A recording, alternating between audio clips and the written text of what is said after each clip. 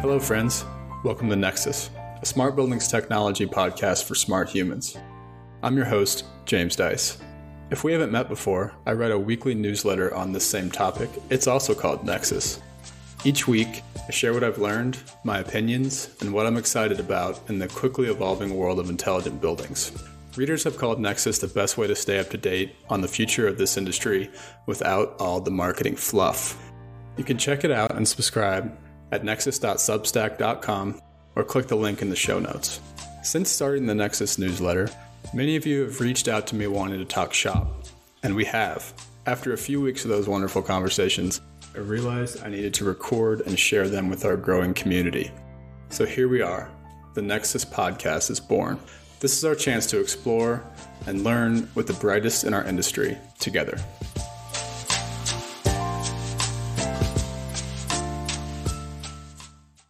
Episode 26 of the Nexus podcast is a conversation with Emmanuel Daniel, who is responsible for building and delivering the technology transformation strategy for Microsoft's campuses around the world. We talked about the history of smart building tech on Microsoft's campus, and then dove into the project going on right now at Microsoft HQ, the Redmond Campus Modernization Project. When one of the world's leading technology companies builds a new campus, how smart is it? The answer is pretty damn smart. This episode of the podcast is brought to you by Nexus Pro. Nexus Pro is an annual or monthly subscription where members get exclusive writing, podcasts, and an invite to a monthly members-only event. You can find info on how to join and support the podcast at nexus.substack.com. This episode is also brought to you by Nexus Foundations, an introductory course on smart buildings. If you're new to the industry, this course is for you. If you're an industry vet but want to understand how technology is changing things, this course is also for you. Cohort 2 is set to kick off in winter 2021, and you can enroll at courses.nexuslabs.online. Without further ado, please enjoy this episode of the Nexus podcast. And one final note before we jump in, I just want to add a quick warning and apology for the background noise in this episode. We tried to edit out what we could, but weren't able to get everything. So sorry about that, and please enjoy. All right. Hello, Emmanuel. Thanks for coming on the show. Can you introduce yourself for everyone? Absolutely, James. Thank you for having me. My name is Emmanuel Daniel. I work at Microsoft. I'm a director in the industry innovation team, focusing on smart buildings and smart campuses. And I work with Microsoft's real estate and security team on helping modernize Microsoft's campuses globally. Brilliant. Yeah, thanks again for coming on the show. I'm so excited about digging into what Microsoft is doing. Can we start with your career history, though? So how did you get through your career to Microsoft? Can you take us through from the beginning and how you got here?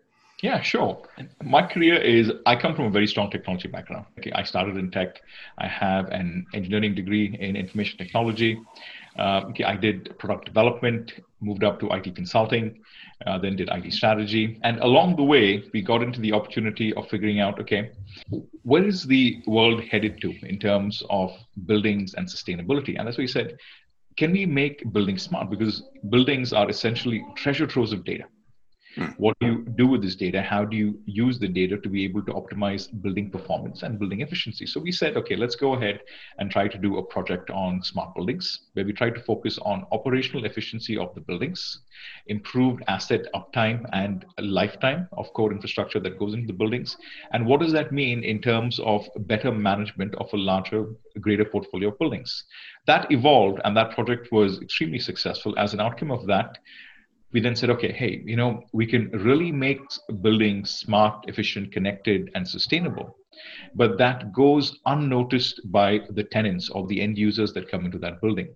How are we able to take physical space or the built environment using data and transform the way the user engages with that space, thereby empowering the user to be more productive, allowing them to collaborate or work in a way that is best suited to their preferences? So we started with energy efficiency optimization, which is absolutely foundational for a building, and evolved it to say, let's now focus on the user of the space, because if users don't use that space, space is useless. So what will it take for us to make that space connected? What will it take for us to make that space dynamically adapt to the needs of the user? okay, is where we're headed to now. And that's where the concept of experiences started in. So with that, I did a bunch of projects. I'm from Singapore. Singapore's home for me. So we did a bunch of projects out of Singapore. That then grew and we started driving projects out of the Middle East.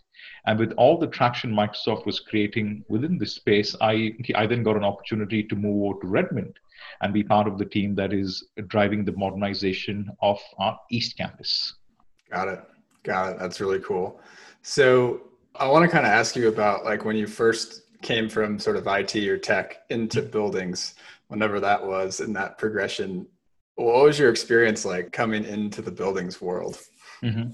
So the question that I always hear, if someone wants to understand what buildings is all about, they need to go and check out the facilities room.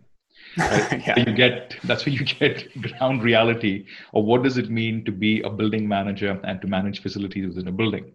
Then you hear all types of jokes. Hey, this is not the world you guys come from. Our world is all about these devices, all about controllers, okay, all about core infrastructure like BMSs, HVACs, AHUs, and look how we work. And the first thing that I get is just enamored by the complexity of the nuts and bolts that go into a building to ensure that the residents are comfortable, are peaceful.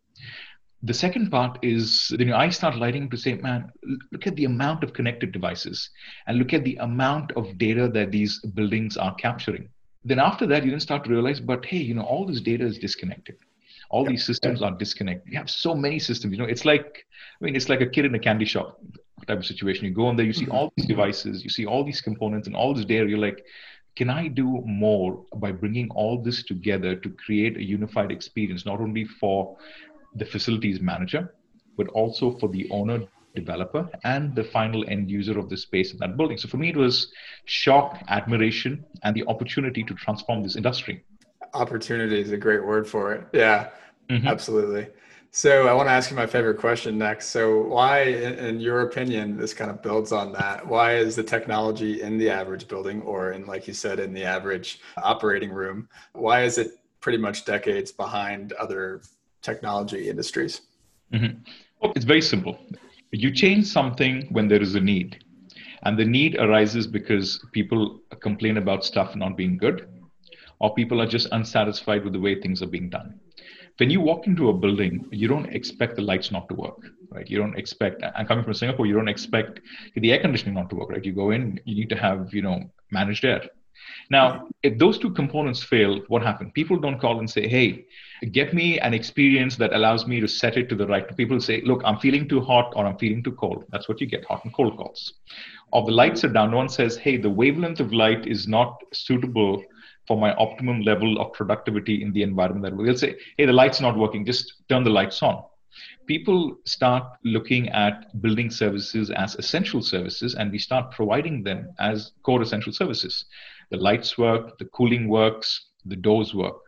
Now, if we have to evolve thinking to say, the space can actually do much more for you.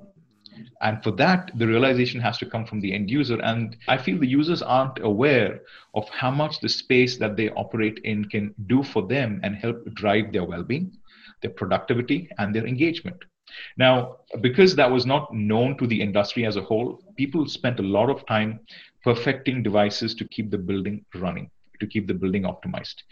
They never saw the need as how interactions such as an access management system has to work with the navigation system, has to work with the parking system, okay, and a lighting system and a room booking system, how all of them can work together to create a unified experience optimizing productivity of the individual or a group of individuals that you have. So this was absent because people didn't ask for it, and people may not have understood the capability or the power of the built environment. And this is why I think the industry has evolved, and the way our MEP systems are designed today are much better than the way they were designed in the past. Our buildings are more sustainable, more connected. But the effect of the evolution of these systems and the benefit you get by integrating them and allowing for the flow of data between these systems was not realized by the end user. What we are trying to do is saying, hey, we can help you get more from that built environment. We can help you transform that space and allow for more space effectiveness. And that's something new, right? That's something we're trying to put in. And that's made possible by unifying the data from these systems and creating experiences that these systems can offer to the individual. And that's why I believe that people continue to perfect building operations and building systems. but the users did not have those expectations of how the building can help them be more productive. But today that view is shifting, and we're saying that for people to be in space, they should be more engaged, they should be more productive, and the building should also take care of their well-being. So that evolution has started to occur, and that's why I see now the industry is transforming. Wow. So in the course that I'm teaching right now, I showed this adoption curve. So the time it took for the telephone to get adopted, and it's like this, the slope's not very steep. And then you show like the iPhone, for instance, and it's basically like a straight up line. Do you think the rapid progression of technology in our personal lives makes that sort of delta of experiences grow and sort of is helping our industry move forward faster? I definitely think so. I think what the evolution of personal technology has done is it has made building services more accessible to everybody. I don't have to go around the rooms searching for a thermostat to set the temperature to my liking. I'm going to pull out my phone. Okay, let's adjust the temperature levels. Let's adjust the lighting levels. But I think where it is really starting to hit is the expectations of the user to be able to interact with their environments in a much more simpler, easier, and seamless way. So that is really going to accelerate how technology gets deployed in buildings to make them smarter, connected, and more sustainable. Awesome. Yeah, I've been talking a lot lately about this industry-wide leveling up, where expectations are growing from a bunch of different angles, and it's really fascinating to watch. So let's talk about the Microsoft campus. Let's kind of zero in on your baby right now. I want to tell you like what I know about it and have you sort of educate me. And I think that'll kind of reflect a lot of the listeners as well. So I saw this like when I was just first starting out in my career, I saw this paper written by, I think it was Accenture and Lawrence Berkeley National Lab talking about the energy analytics on campus. And it was pretty novel. It was like, this is a really innovative project that's going on. So can you sort of take us from that, whenever that happened, early 2010s ish around there to like where you're at today from a smart building perspective? Oh, and it's a great place to start. And I'll put the link to the paper in the show notes for everyone to catch up on as well. It's a great place to start because I think at Microsoft, our buildings, we have a phenomenal energy smart building program. Our buildings are optimized. Sustainability is a big, big goal for us, right? And you've seen all the announcements that we've made surrounding that. So when we started it, it was about building operations, building efficiency, building performance, optimization of how the buildings are managed, optimization of the facilities management staff who render these services, and ensuring that when people come to a building, the building does what it's supposed to do. Now, identifying the faults, doing fault resolution, using that to drive better asset lifetime, better asset performance, reducing of false positives, or, reducing hot and cold calls as we do. That's where we started. And I think it was critical because that laid the foundation. If you don't have stable systems that perform the way they're supposed to do, offering core services in a building, people don't really worry about anything else, right? The cooling doesn't work or the heating doesn't work. They're not going to worry about anything else. So this allowed us to create that foundation through which we had really smart connected systems that is allowing us to manage our facilities and the assets in these facilities. Now, next step from that is what more can you do? Now, if you've got beautiful facilities, one of the key challenges with a lot of the real estate folks will tell you is we have space, but how do I drive effective utilization of that space? How do I get people to use that space? It's not about one person coming and using a room. It's about getting a group of people the room is designed for, coming and using that space, collaborating, innovating, in an environment that allows them to be the best version of themselves. For example, if I would like to have a group of people that are going to have a brainstorming session, the configuration of the room has to change. Right? I just can't use a training room for a brainstorming session. If I'm having a person that is coming in and saying, hey, I want to have a lecture because I want to learn something, hear what you have to say, then a brainstorming style room may not be the best suited for that design. I've got people who then say, it's all about individual focus for me. So I would like to find a place that allows me to be more laser focused on what I'd like to achieve. And at the same time, I also have people that walk into a building, have been looking to find someone, meet someone, or have an idea that they want to develop. Right? Then the space or the layout of the building will be able to create for you something called accidental collisions, right? You walk around the building and you find the expert that is going to help you solve your problems. All this happens in the built environment, but not consciously. What we are trying to do is move away from, well, move away is not the right word, is extend or evolve from highly optimized buildings to highly connected buildings that through data, through technology, we create these experiences where the space is adaptive to the needs of the user. This can be lighting, this can be temperature control, this can be wayfinding, this can be finding the optimum space or the collaborative spot for the answers you want to get. This could be your journeys. How do you move around the building? And that's where we start looking at a building has to be able to cater to different types of behaviors people have. And these behaviors evolve as we go through the journey of the building, or as to how they progress with the journey of the building. So this is where evolution started to go for us, from optimization, efficiency, to experiences, and experiences ultimately leading to effective utilization of the space that we're creating. That's amazing. Yeah. And this sort of progression sort of parallels a lot of what I'm seeing, coming from, so my first 10 years of my career were all just the optimization. So pull data in, do some cool math, Right. produce some insight, and now someone's got to act on that. And a lot of that was sort of behind the house, right? It might indirectly affect the occupant, but I think that's always going to be limited when it's not connected to the end user, right? So I think that's one way to sort of say where we're at as an industry, is like you have this sort of proven analytics technology out there that is great. It still needs to scale up. But what I think I'm seeing is that, the next step is also to say, okay, well, what about two-way control? What about connecting more silos than just meters and HVAC and lighting, right? What about thinking about these connected experiences? So that's awesome. And I see you guys as being ahead. Like, a lot of people are just getting to that, initial fault detection sort of analytics, like light bulb moment for them is just now happening. And so I'm hoping that through conversations like these, we can maybe help them along their learning curve. Maybe they can skip a few steps here and there. So anyway. I think so. It's a great opportunity.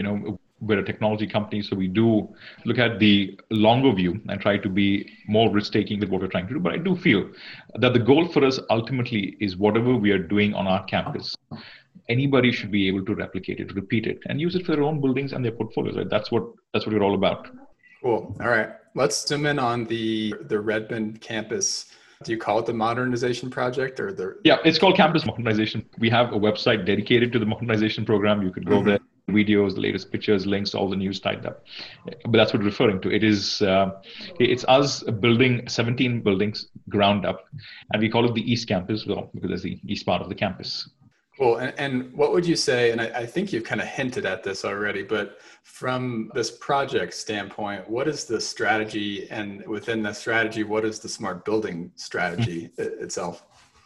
So the way I would describe it is, one of the key pillars that we had for the project has always been making the building smart from the ground up. It's not about building a building and then go ahead and make it smart.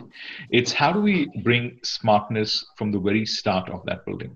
So I would categorize the digital transformation of our Redmond campus modernization in 5 key layers. 1, plan. What is going to be the master plan for the modernization of the 17 buildings? How do we build them? How do we design them? How are they going to be raised from the ground up? Second, how do we take care of the core systems or the infrastructure or the environment that the buildings are in? Different buildings are for different folks. The reason I say that is you have engineering teams, you have marketing teams, you have sales teams. So how do we look at the environment and the users of that building? Then from there, we then start looking, okay, buildings aren't designed for 2 years or 3 years, right? They run for decades. It's one of our goals has been, okay, I am creating a building that is going to stay there for decades. How do I take care of the infrastructure in that building that would allow me to iteratively evolve it, enhance it, and keep adding to it? Because as you know, technology changes. Things that we couldn't do 5 years ago, today we could do very easily. How do I take care of the core infrastructure in that building? And I'm talking about power. I'm talking about networking. I'm talking about placement of devices. So it gives me an opportunity and others the opportunity to evolve the experiences that are going to be provided in that space. Because if I'm going to run out of cable trays, if I'm going to run out of power and port, how does the building grow? How does the building enhance? Then once we sorted that out, our next step is to say, okay, This has to scale. It has to give us the ability for us to be able to offer experiences into any of our properties, not just the newer buildings, because older buildings are a large focus of our pool as well. So we then said, let's create a platform, and the platform would allow us to unify data from multiple building systems, weave that data together, and create an experience that people can then consume. How they consume the experience is up to them. Some people would like to have a kiosk, some people would like to have it on their phones, different opportunities depending upon how they would like to consume that experience. And bringing all that up and to say, okay, I now have a plan, a master plan. I now have the environment and the building layout. I now have the infrastructure that is going to go in the building. I now have a platform that is going to unite the data coming from all of these systems. With that, I can now offer any type of experience catered to unique geographic or cultural requirements of the location that the building is going to operate in. Because ultimately for us, it's making that space personal. And that can only be done if these experiences could be fine-tuned or catered, keeping in mind cultural and geographic sensitivities that come into place. That's how we did our approach. Awesome. That's really cool. So when you mentioned the third one, the infrastructure, you mentioned, so buildings around for 50 years, give or take, we might need to change out each component every 5 to 10. How did you guys, can you give me an example of how you approach that on this newest building or this newest campus? So let's take IT. Okay, if you talk about IT infrastructure, I will go through infrastructure lifecycle refresh. Right? I have a life cycle refresh that happens every 3 years, 4 years, 5 years, depending upon what the organization policies are. In a building, I can't do a refresh every 3 years or every 2 years, 4 years, right? Because a building is a structure. They take time, they take money, and they're complex to raise off the ground. So what we start looking at is core infrastructure in a building. How much of power is a building going to consume? And this becomes really important for us because ultimately we are all about sustainability, right? I cannot over-provision, I cannot under-provision. How do I find that balance? How much of power is the building going to consume? Now, once I have that defined, why is that important? Because people have to understand, if I have to collect data, I need devices. And if I need devices, devices need power. So where is that power going to come from? We are anywhere from your conventional BMS, which used to be in a building today, has many other supporting devices. So anywhere from, let's say, 70 to 80,000 devices that could probably be scattered out across these 17 buildings is what we're looking at. Now, how do I deal with that power? How do I deal with that growth of that power? How do I deal with the replacement, calibration, onboarding of the devices? Now, for that, I would also have to look at my networks. We all talk about the most optimal utilization of space. Now, to place these devices in, if I'm then going to say, hey, guess what? I'm going to build a huge server room in these buildings, that's not the answer. So taking out, redesigning the networks for the building, so I'm able to understand how big is the server room going to be, and what is going to be my architecture for networking? Is it going to be a central networking architecture? Is it going to be a distributed networking architecture? With some of the decisions that we had, because ultimately, even if you look at PoE, or Power over Ethernet, how do these devices connect? Should they be PoE? Should they be line voltage? What does that mean for us from an operational perspective? How much of spare port capacity do I have? And to have Power over Ethernet, how many ports do I have on the switch? What type of switch do I need to use? And how do I roll out these switches across my ceiling? If I'm going to put them on the ceiling, how do I secure them? Because people see something, they like to touch, they like to feel, they like to figure out what it is. How do I allow for that provision? Now, if I'm going to do cabling, and anyone who's done structured cabling will tell you, I can do structured cabling today, but with the proliferation of devices into physical space, the amount of cables are going to go up, right? If I have more cables in a pathway or in a cable tray or in a conduit, I then have to take care of heat dissipation. I have to take care of all the other factors that start to come in, including length of the cable.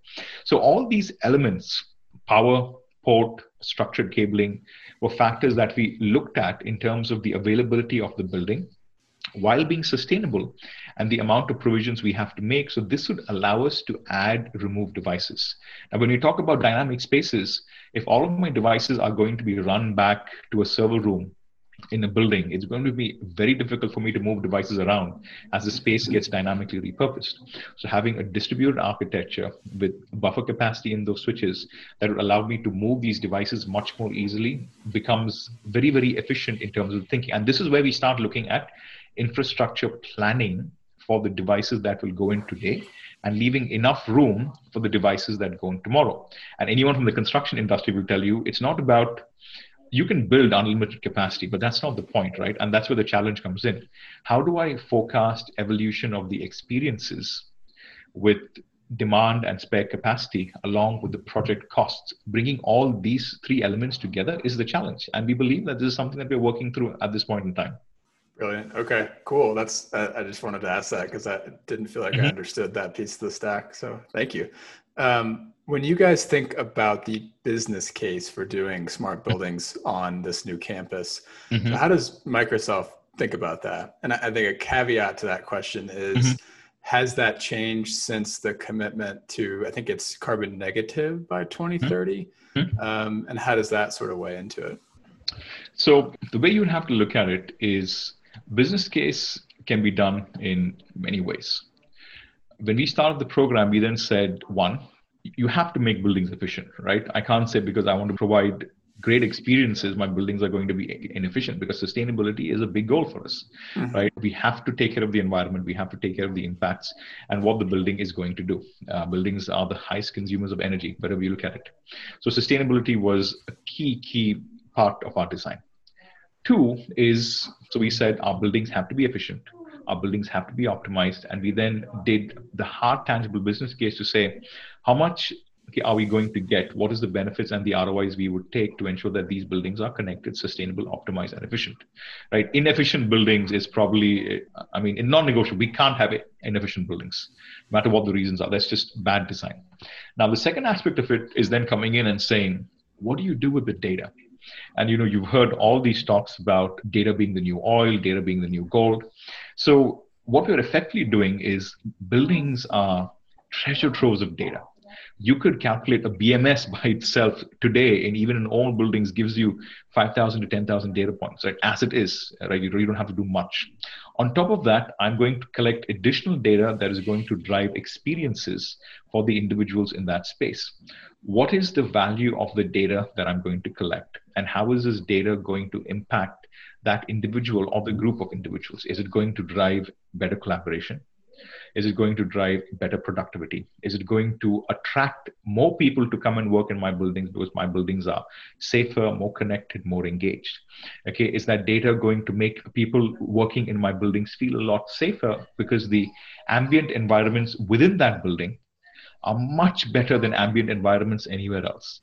And you are now talking about efficiency of not only the buildings, but also productivity and empowerment of the people in that space.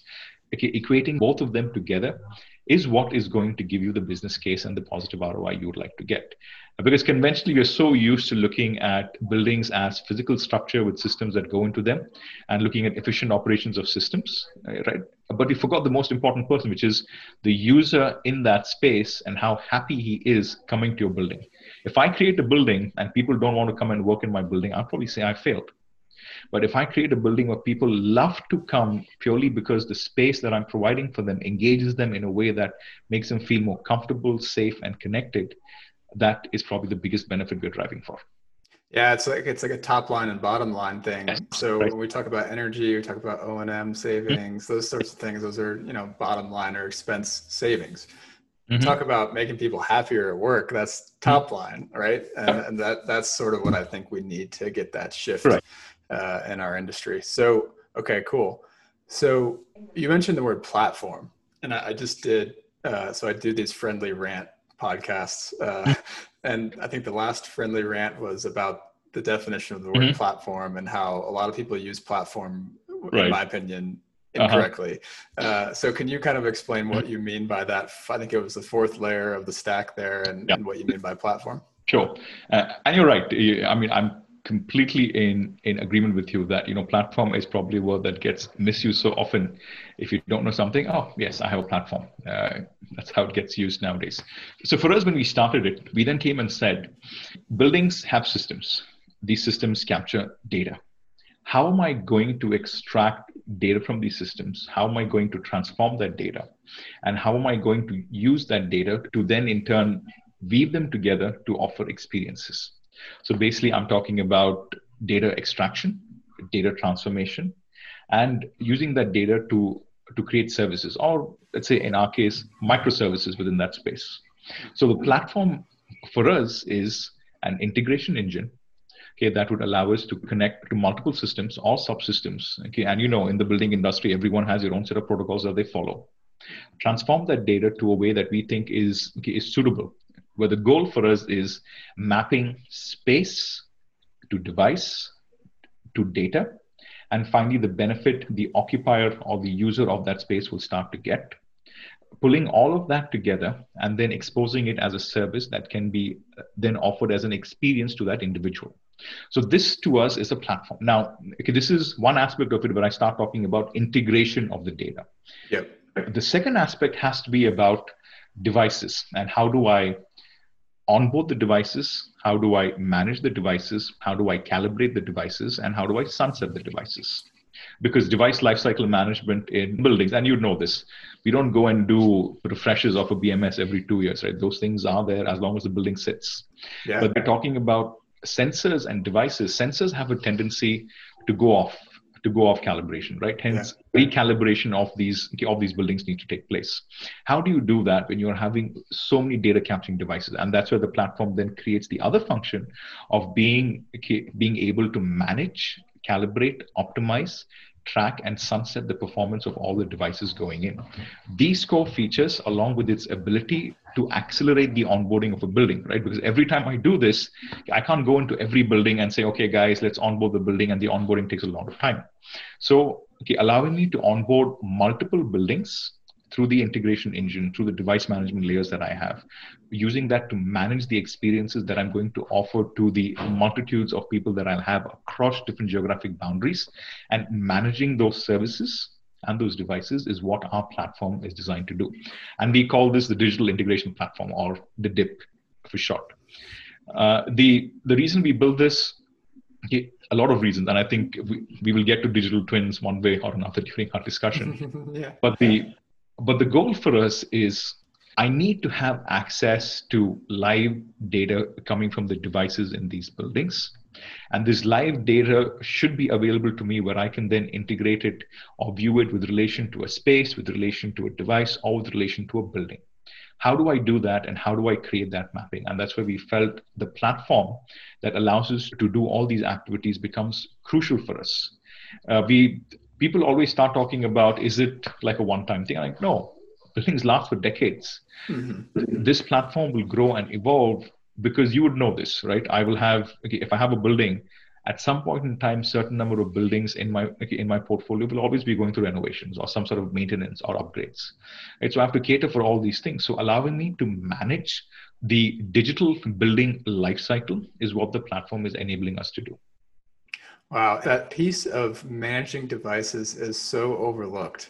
It is so overlooked. So you think about a lot of companies will just do their deployment process, and they'll say, you mentioned 5,000 points. Let's pull in our 5,000 points. But then 2 weeks down the road, right? 2 weeks down the road, somebody moves a thermostat, and now there's, instead of 2 conference rooms, it's now 1 big conference room. And now instead of 2 V80 boxes, there's 1. And so now all of that is now antiquated, 2 weeks after the integration was done. So that ability to keep, we'll just use the word digital twin now because you started it. But all of that, the ability to keep that updated is just so overlooked. And so what made you guys focus on that? Is it the sheer scale of being able to manage all these digital devices? So I'd probably say it's a bit of both. We always knew device management will always be complex. And I think we knew that from the start. What the learning for us is if a smart building has to sustain, it has to be managed. It has to be operated efficiently. I can't create operations overhead for a smart building. If my FM team is managing the building, and all of a sudden they say that because the building is smart, I'm going to have an increase or an uptake in operations overhead for the building, why would they do it? What is the point of doing it, right? The cost is going up. They're saying, hold on, I was running these buildings in a highly optimized manner to begin with, and you guys come in and make it smart. Now the operations cost has gone up. What are you trying to do? So, our goal was, no, guys, We have to drive operational efficiency of the buildings. And if a building is smart, it should be much more easier to manage and control as an outcome of it. So we started with, let's say, energy smart buildings, where we're all about efficiency, optimization of core assets. Now, if I'm going to add more devices in, and the classical example I give is, let's take lighting. Okay, a conventional lighting system versus a lighting system that's going to be a PoE-based lighting system. Okay, I've got lighting systems that have wireless controllers, line voltage wireless controllers. I have lighting systems that are PoE-based. Now, if I've got lighting systems that are PoE-based with integrated data capturing devices or sensor pods, whatever you call them, if there is an outage of the light, I'll have a look. I'll have the FM person comes in, takes the light off, replaces it, and goes. If there is an outage of the experience because data is not being captured, who's going to climb up, check if that sensor pod is connected, check if that port is active or it's not a dead port? And if it breaks, who's going to replace it? Is that going to be your lighting technician? Who's going to do it, right? So this is redefining the way operations of buildings is going to move ahead. So basically, blurring the lines between FM and IT operations, right? IT versus OT is starting to blur because the system that provides luminance is also the system that provides data that drives experiences. So with this in mind, we said, interesting challenge. So we have to look at it in a way that we are able to ensure smart buildings have an efficient way to be maintained, monitored, enhanced, and improved, just like how core building facilities are. If not, I would end up creating a shadow organization just for these devices, which is not the intention, right? Everything has to be made more optimized. And that's what led us to this direction to say, okay, create a platform. Platform will track all of these assets. Platform will then be able to integrate to multiple devices and use that as a way to redefine operations processes. So triaging of requests in a building are going to evolve if the building is smart and connected, versus a conventional, hey guys, I'm feeling hot, or okay, I'm feeling cold, Fascinating. Oh man, there's so many ways I want to go with this. I think what I want to key in on also, I have like 5 questions in my head right now, but one of the ones I want to key in on is you talked about sort of the flexibility of the infrastructure. I don't want to like zero in on where we're at today, but more big picture with the way that offices and the campus of offices that you have will be used in the future. How does that flexibility sort of set you up to evolve the spaces as they need to? And how are you thinking about that? That's a great question. So one thing that we try to do is you will have a way that looks at personas, and they're great. You take personas of people that come, live, work, play in the building, and go home. What we decided to do is we said, rather than creating experiences tied to unique personas, why don't we create experiences tied to behaviors?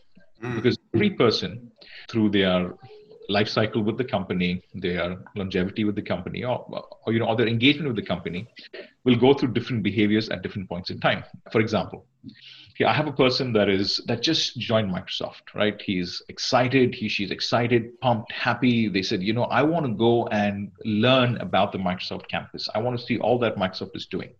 So the space for them, or the experience for them, is discovering the campus, engaging with the campus, learning about the campus, the buildings, the activities, and the various events we have going on.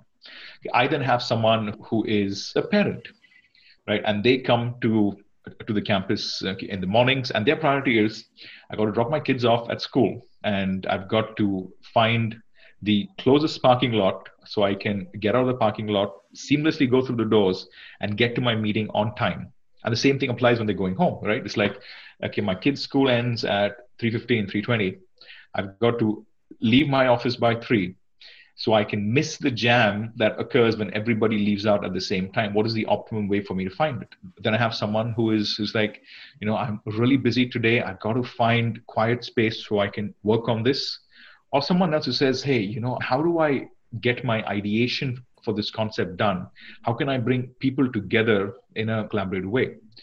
Different roles, but same needs and uses. And these uses and needs will evolve as they go through multiple stages of their career with the company or in that space.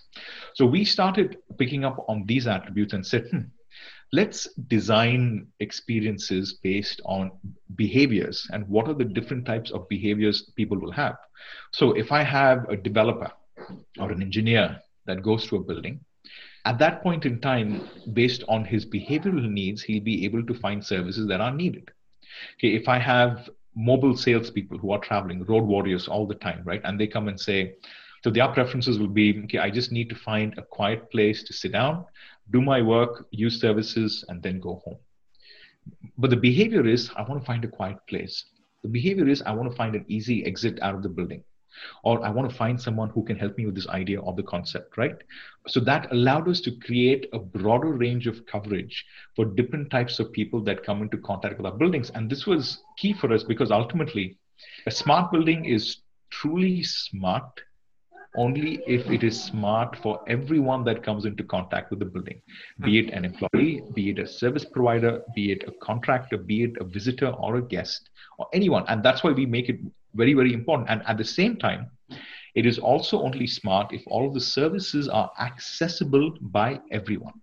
If a certain service can't be consumed by someone because of a variety of reasons, that building is not smart. Because I'm now saying that you can only get this service if you do X, Y, and Z. That's not the intention, right? Accessibility is key, and the openness for anybody to consume and benefit from these services was one of the key design attributes that we had during our service and experience design phases. Wow, I love that. That's so cool. It's a way of simplifying the ideation process, right? So you could have 50 personas, but if you just focus on these activities or these behaviors, like you said, it sort of simplifies that design process. Fascinating. All right. So we got 15 minutes left or so-ish. So I want to dive into, so for all the Nexus nerds out there, so we've talked about these different layers, right? So let's sort of go from the edge up to the platform, like you said. Let's talk about, like, in this new campus, how are you sort of bridging all these traditional silos? How do you think about, HVAC, lighting, access control, and how are those systems actually built on your campus? And, are they connected, and how are they connected? So yeah, let's take a look at it. So we started this journey by first identifying core infrastructure, right? And you'll have a massive list of core infrastructure that you have to. The way we looked at it is, should they be connected devices or non-connected devices? Okay, if they have to be connected devices, what should they connect to? Let's take an example, submetering. Okay, I can submeter anything, literally, right? It's just about me just putting meters everywhere. Today, meters are Wi-Fi enabled, right? They have remote connectivity. I can get data, like anything that I want to do. But that doesn't make sense if you don't know what are you trying to solve. If I would like to do something as simple as, let's say, gamification centered on the concept of who consumes more power versus who consumes less power, or gamification around who is minimizing waste and who's not minimizing waste. And I would like to run these activities or campaigns over and over again, tune them, change them for different specifics. So what we said was, I should not limit the type of devices that I can add for data capturing. I should be able to allow anybody from anywhere to provide me those devices. I should be able to integrate those. Of course, security and all those parameters do set in. But let's assume, we've taken care of all of that. And I'm talking about an openness for suppliers to come in and give me any type of device. So our direction was, I will have a device and I can buy that device from anyone. I can build it, I can create it, or I can buy it from an ecosystem of players that I have. And this device, irrespective of how it is or what it is, should be able to capture the data that I need. So one, it was all about openness through our platform, which would allow us to have any type of device that we can integrate to and extract that data. Is it going to be integration for native data, which has been a key ask for us because we would like to use native data to understand how buildings are performing? Would that be integration via an API? Would that be integration via a protocol or a protocol adapter, which a lot of players have in the market today? We kept those integrations option open purely because we wanted to have flexibility on the type of device that we will choose and buy, right? Because ultimately anybody will give you data. The question is, what type of data do you want? Do you want access to native data or do you want access to processed data? Okay, is the data going to take place? Why is that critical for us? Because ultimately you spoke about edge, right? And I think edge can be a separate topic by itself in the context of buildings. But very briefly, certain experiences happen at the edge. Because of the criticality of the systems, we are going to have edge devices where we will run compute at the edge to provide a better quality of services. Now, these quality of services can depend on a multitude of factors. Is it the criticality of the system? Is it the latency of the data based on which user responses are needed? Or is it the privacy of the type of data that is being captured so that data does not leave the building or is processed at the gateway by itself? So using that, pre-processing that data, sending that data through our platform into the cloud, okay, and using that to drive analytics on that data will give us intelligence much better than what we used to get before, while ensuring we've taken care of latency issues, we've taken care of connectivity issues, and we've taken care of privacy and ethics issue as well, right? Because ultimately, we don't want people to feel that the data is not secure or we've not worried about privacy. All these are core construct that goes in, and that's why criticality of the type of data that we are capturing and the openness for us to be able to capture any type of data with any type of device that we so choose to get was critical. Hence, our answer to that was build a platform, and on that platform, I'll be able to integrate to any data source that I would like to. Got it. Beautiful. All right. So when I think about all that data coming together, then I think about some sort of data model or ontology. How do you think about that piece of the puzzle? Okay, I would say this is a discussion that me and my engineering teams have all the time. In fact, our core engineering leads on DIP, our core device management leads, and our business leads have this discussion all the time to say, what type of model should we use? Is Haystack preferred? Is Brick preferred? And the coming in of Azure Digital Twins and using DTDL to model out the data or metadata for the devices that we're talking about, how should we go about doing it, right? So this is a discussion that we are taking very seriously. Have we come down with the right answer to say that this is what we're going to do? No, we're not. But what we are looking at is today when we take an asset, we would like to identify for the asset or for that device, what are the metadata that can go into the asset, right? Because for a certain class, let's take something as simple as a people counter. People counter will have generic attributes. And on top of that, I will have specific attributes which will allow me to gain intelligence of what that people counter is supposed to do. And once again, we will differentiate between occupancy detection versus people counting. Okay. Defining that for that device and putting it into a data model using our digital twins definition language is what we're trying to do today. It gives us more flexibility. This then allows us to take that device or take that model, identify what the metadata attributes to it are, how that data is going to be captured, and use that to then be displayed on a 3D visualization of that building, right? So for us, 3D visualization is just the representation of the building. I would still have that data mapped from device to space or to the user of that space who consumes it, built across with all the metadata attributes of that device that is capturing that data, taking that data, exposing that data that can be displayed on a 3D visualization of that building. So creating real-time display of data on a 3D visual model that may exist. So this entire life cycle of how we are creating it and how we are integrating it is what we're trying to define. Now, have we locked down on what type of model we're going to use? We're also part of the Digital Twins Consortium that Microsoft is a founding member of that as well. So these discussions are ongoing, and the choice of a model is going to depend on what we see as our best fit, which we're working on at this point in time. Got it. And one of the challenges I feel like we're in right now in that whole world is this concept of like best available information, right? So you talked about being able to switch devices in and out based on what you want to do. The way I'm seeing it is like I have an occupancy data is a great example. I have occupancy data coming from occupancy sensors. I might have people counters. I might have access control. I might have people's phones triangulating on Wi-Fi routers. So in my mind, the digital twin, and I haven't seen a lot of people talking about this, but that data model needs to be able to have some sort of intelligence to it, right? I need to say, I have 5 different occupancy data streams coming in. They're all different. How do I choose like the best available one at any given time? How do you think about that? So that's a great point. And that's where when we started this, we actually did something called sensor rationalization. Okay. That's a better name for it, I feel like. Types of devices will capture the same data. Yeah. How do you ensure you don't have duplicate data feeds, right? So, and this ultimately ties back to finances of cost as well. I can buy multiple sensors and they all capture the same data, but should I? So trying to identify what is going to be, let's say, the master device for capturing this type of data in that space and using that as the leading system to say that, you know what, I will use this as the clear indicator of noise levels, or I'll use this as the clear indicator of temperature levels, right? Or I'll use this as the clear indication of lighting levels.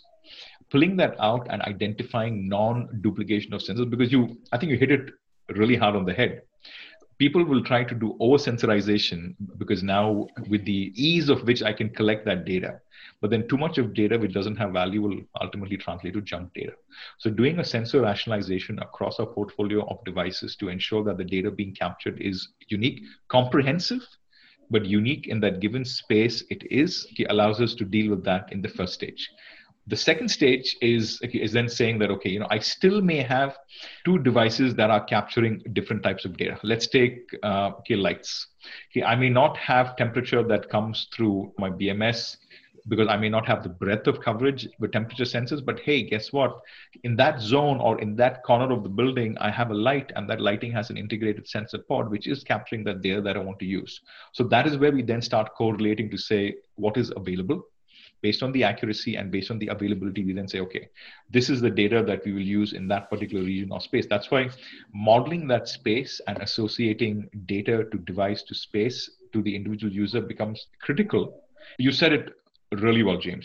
The importance of it is core. I don't think the people have understood how important this is for establishing a digital twin strategy, because ultimately, if I'm not able to tie these 3 or 4 elements down, okay, it is just about me taking any device from anywhere and just randomly making assumptions that this is what the data in that space will be, which is not what we want to do. Yeah, totally. Something to figure out for all of us as we move forward. All right, so up to the platform layer, I want to ask you, so when I think about kind of where the industry is right now in terms of I collect data, I have a data model. What we're doing now at the application layer is a bunch of what a lot of people call point solutions. So you have your analytics point solution where you're collecting HVAC data and you're doing fault detection. You have your energy management one where you're collecting meter data and doing some cool heat maps and stuff. You have your CMMS over here where you're doing work orders, right? And there are a bunch of point solutions siloed off, even though they're providing these end user experiences, right? So how are you thinking about when, okay, data gets all in, got the platform all set up, now I'm going to do stuff, provide use cases. How are you thinking about the platform from that perspective? So for us, the platform is going to be something like an orchestration engine, right? Okay. It will weave all of these data items together and create microservices that will be targeted for specific experiences. So let's take one experience. Let's take the experience of you being new, right? Yeah. New employee comes to Microsoft, excited, motivated, and say, hey, I really want to experience the campus. So what are the base or fundamental services that comes in? Access goes without saying. Wayfinding goes without saying. Then finding a space, finding a colleague goes without saying.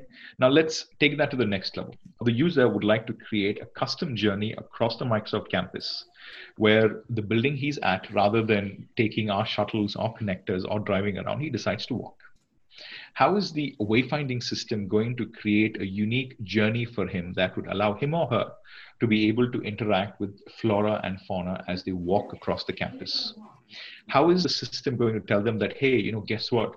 You really like yoga. There's a yoga session happening in one of our buildings right now. And hey, registrations, why don't you sign up?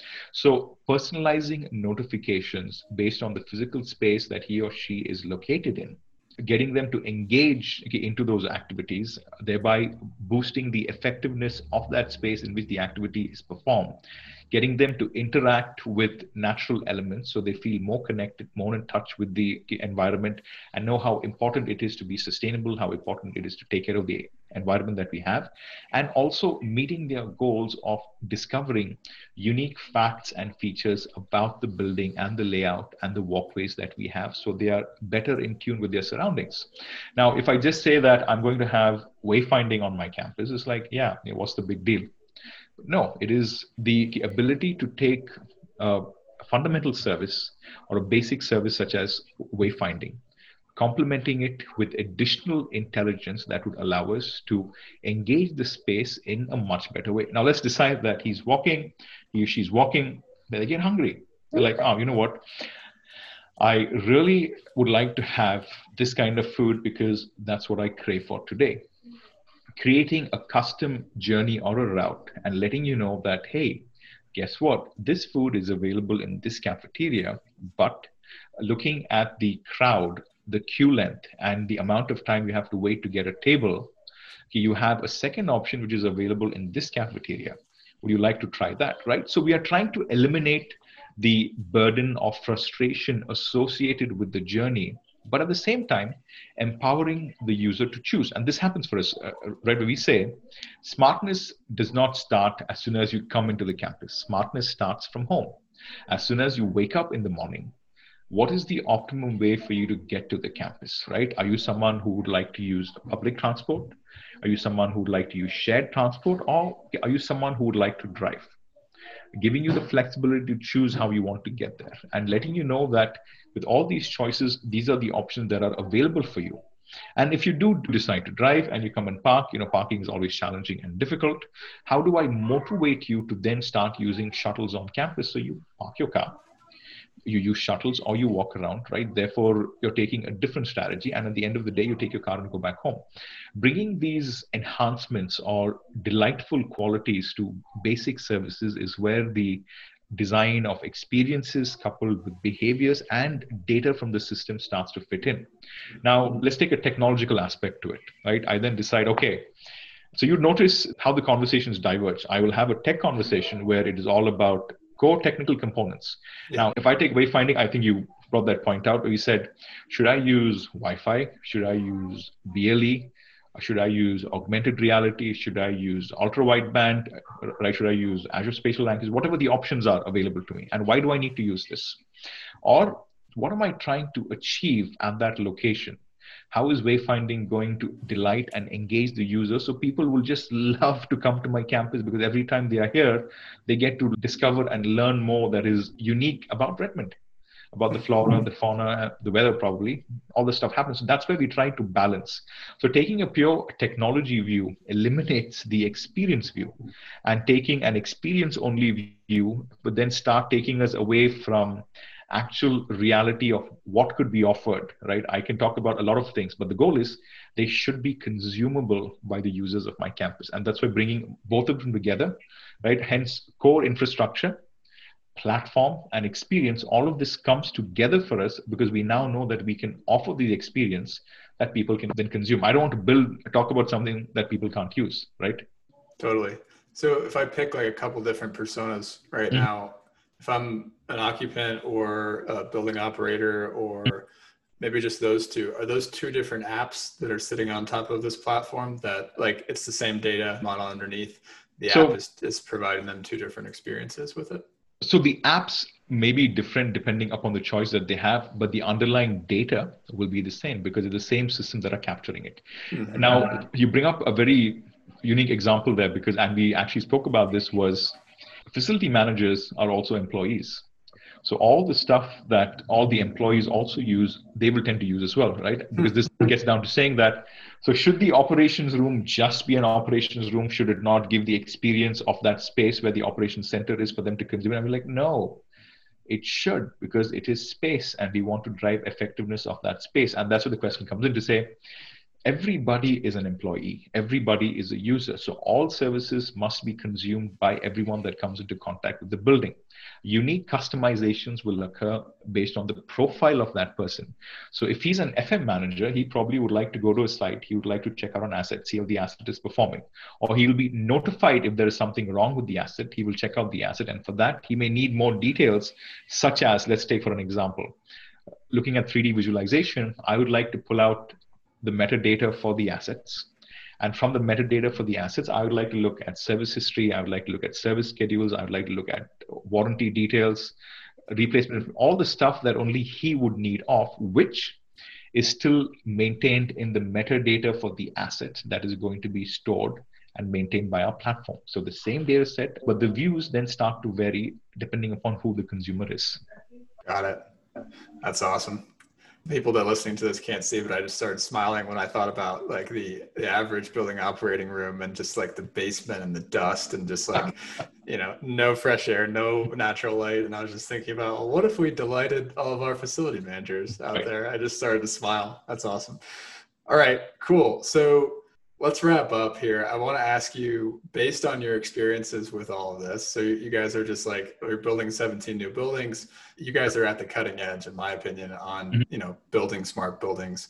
So what do you see as like being at the cutting edge? Like what opportunities do we need to be thinking about as an industry? Or maybe a better way to put that is what obstacles do we have to building this everywhere, basically? So I think the biggest obstacle that is going to come into everybody's mind, even before the project start, is how expensive is a smart building going to be? Yeah. Right? And that's the biggest thought that comes in. Then when you look at it and take the way we structured it, making a building smart from the ground up. So rather than retrofitting your buildings after building them up, making them smart as part of the construction process is one way they should definitely look at, right? Because rather than you can influence the specs, you can influence the connectivity, you can influence the type of data that these systems are gathering, rather than buying something and then saying, I would like to rip and replace it, right? So finance, cost, choice of devices, infrastructure is something that they should definitely look at. The next thing that I think they should start focusing on is ultimately going to be, what does that space mean for them? And how is that space going to be made more effective? And that effectiveness comes by identifying the unique services that people or users of that space would like to have. And once again, you'll always have core services, right? Having cool air, it doesn't really give you a lot of benefit when you're sitting out here in Redmond when the temperature is nice and cool all the day. It does make a big difference when you're in Singapore, where you would have to have cooling within buildings. Choosing experiences based on the environment, based on the behaviors, based on the type of users that space is going to have is going to be critical as well. Because that will then allow you to put the data that you are collecting to effective use. And finally, is the operations model. How are you going to fuse maintain, manage, onboard, sunset all the devices, and how you're going to take care of the operations and uptime of the unique experiences in the buildings. Because ultimately, if people like them and they start delighting them, these will become core services that every building will have. So defining the operations model that would take your building from a connected building to a smart building, and what that means in terms of transformation for the workforce that you have, will be critical as well. So I'd probably say these are the three things that people should start with. And once they overcome these three things, it's not smooth sailing, but it'll be better sailing. Yeah, those all strike me as sort of owner mindsets, right? So those aren't like technological, really. Those are just let's start thinking about this problem of building buildings differently. Yeah, totally. And one of the unique ways we look at it is because ultimately the goal for me, as if I'm the owner, if I'm the operator, or if I'm the leaser of space, the common denominator amongst them all is, am I making the fullest use of that space that is available to me? So it is not utilization of space, but effectiveness of that space that I'm using, and how do I drive that up? So, ultimately, and Microsoft is all three in a way, right? We manage, operate, and build buildings as well. How do we drive that effective space utilization? How do we lure people to come and use that space and delight them to be more productive is where we are headed. Amazing. Well, thanks for coming on the show. This has been super fun. I think people are going to love this episode. So thanks so much, and have to talk to you soon. All right. Thank you, James. Absolutely a pleasure. Thank you for having me. All right, friends. Thanks for listening to this episode of the Nexus Podcast. For more episodes like this and to get the weekly Nexus newsletter, please subscribe at nexus.substack.com. You can find show notes for this conversation there as well. As always, please reach out on LinkedIn with any thoughts on this episode. I'd love to hear from you. Have a great day.